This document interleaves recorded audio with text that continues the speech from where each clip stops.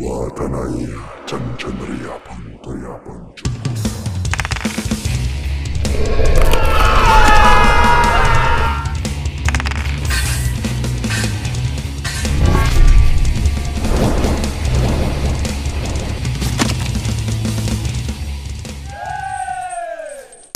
Alright, listeners, welcome to episode 8. This episode, the Cantina Scene. Hopefully this is good. Well, it's probably going to be a short episode because I'm running late, I'm really tired, and it's been a really, really crazy week. But let's get on with the show. In case you don't know, the Cantina Scene, well, you know, it's Star Wars. You got all 8 million kinds of aliens, and, well, sometimes in D&D you end up with a party that's a human, an elf, a halfling, a dwarf, half vampire, half demon, half angel, dragon, centaur, minotaur, satyr, a unicorn, and a monkey. Now, I know that's a little crazy, but you know what I mean. This goes back to the very, very even zero edition. Dig out your little brown books. You can see right in there. If the player wants to play a dragon, let him. Of course, it kind of left everything else up to the DM, but with the Dragon magazine coming out every month from TSR, about every month you ended up with a new race or a new class. So, second edition, you had all the kits. Then third edition, all those splat books. Fourth edition, I don't remember. I bought the core books, tried it once, sold the core books, and went on to other stuff from there. Even Pathfinder's done it, so it's not a new thing. But some people hate it. In a way, it's like pizza. How many toppings do you want on your pizza? So how many you want really doesn't matter, and I'm not going to argue or point fingers at anybody that has too many toppings or too few toppings. I know personally for me, I go to extremes. Either I want to do a all-human campaign that's sort of like Conan, or whatever you want to play, we'll figure it out. But then I got thinking about this a little more the other day, and I thought, you know what? If the players want to have this weird menagerie of a party, let them. But as a DM, I'm going to do that to the world too. Give them a little bit of their own medicine. So, sure, they may walk into the middle of a village and see some ogre bashing in a bunch of guys. They'll probably go kill the ogre, and then the village is going to be bad because they just killed the sheriff. Just go crazy, go gonzo, throw all kinds of weird stuff at them. Not every campaign has to be the same. I don't like it that way. I never want to run at the same thing. Even though I may use the same world, I want different tones and everything else to go with the campaign. Now, I wouldn't want every campaign to be the Cantina Scene. No. It's good for a good change up. It's like, just change things up so it's not the same all the time like I was saying. And I know this is rambling, completely rambling because I'm really tired this week. So basically, it's good for a change of pace. Like I said, it's like pizza. Have as many toppings as you want. Who cares? But, don't always have the same thing over and over and over again. Change things up. And with that, we're going to move on to listener comments and questions. Yay! We got another call in by Spike Pit and a question from Jason Beckelheimer. Here you go. Yeah, man. Hello, Spike Pit here. Totally funny hearing about you have already purchased this product. Story of my life. Good to hear from Jason and Matt there. And yeah, really enjoying your show, man. Keep up the good work. Catch you later. Bye. Hey, Josh Beckelheimer here, and I actually have a question. What are some of the house rules you use for Swords and Wizardry Complete? Just curious. Thanks. And this is how tired I am. It's Josh Beckelheimer, not Jason Beckelheimer, and I've already uploaded the first part of the episode, so I'm very sorry, Josh. Bear with me. What house rules do I use for Swords and Wizardry? Oh, boy. That is a loaded question.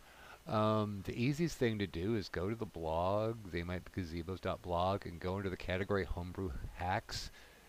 And there's years worth of various little house rules and tweaks. When I do house rules for a campaign I'm running, a lot of them are like in the back of my mind when I start and to see what the players want. Especially things that specifically affect classes.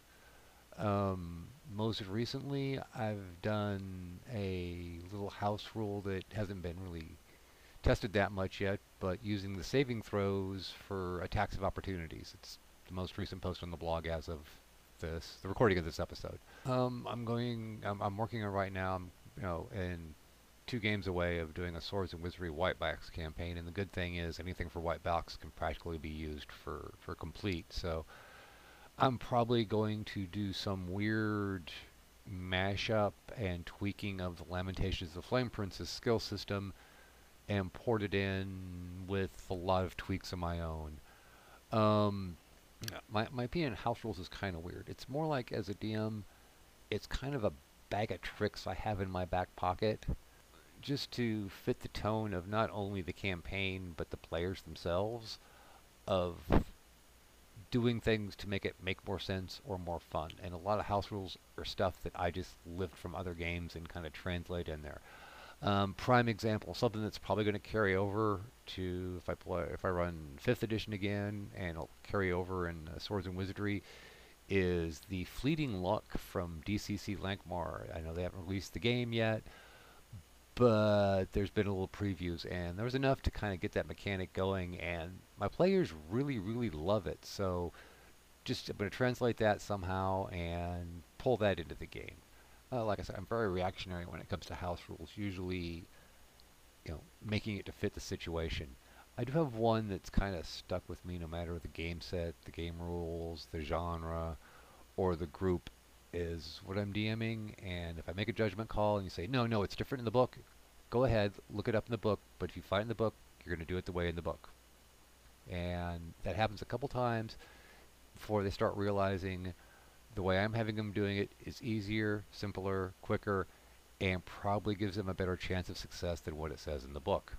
And this is one of the reasons I like Swords and Wizardry so much, because in a lot of the old school games, because there's not a lot of crunchy moving bits in the rules, and it's easy to just make those rulings on the fly without affecting other things in the game system too much, unlike crunchier things like 3rd edition and 5th edition to some extent. And even for me, sometimes I'll start off a campaign with, this is the house rule, and then forget about it as we're playing because it just doesn't come up. I mean, like the first time I ran DCC, we pretty much ran it by the book. The next time, it's like, we're going to throw in all these house rules, and half of them we just plain and simple forgot during play. So kind of in a way is a little change up on that old OSR saying, rulings not rules. So house rulings, not too much house rules. Hopefully that answers your question a little bit. But hey, thank you for calling in. And that's it, folks, because I'm dog-ass tired. The live studio audience of 2 dogs is dog-ass tired, so I'm calling tonight. Thanks for listening. And thanks for listening. Please visit the blog at theymightbegazebos.blog. That's theymightbegazebos.blog. And the letter B, not B, spelled out. Or visit us on Facebook. Just search for They Might Be Gazebos. Ask us questions and you might get an answer. If not, we'll just make up the questions and the answers. Remember, roll dice, kill monsters, take their stuff, and have fun. Intro music is Metal Mania by Kevin MacLeod, licensed under Creative Commons 3.0 Attribution License. Please visit his website at incompetech.com. That's incompetech.com. Really, visit it. There's also downloadable graph paper and hex paper. Additional sound effects from freesound.org, used under Creative Commons 0.1.0 Universal License.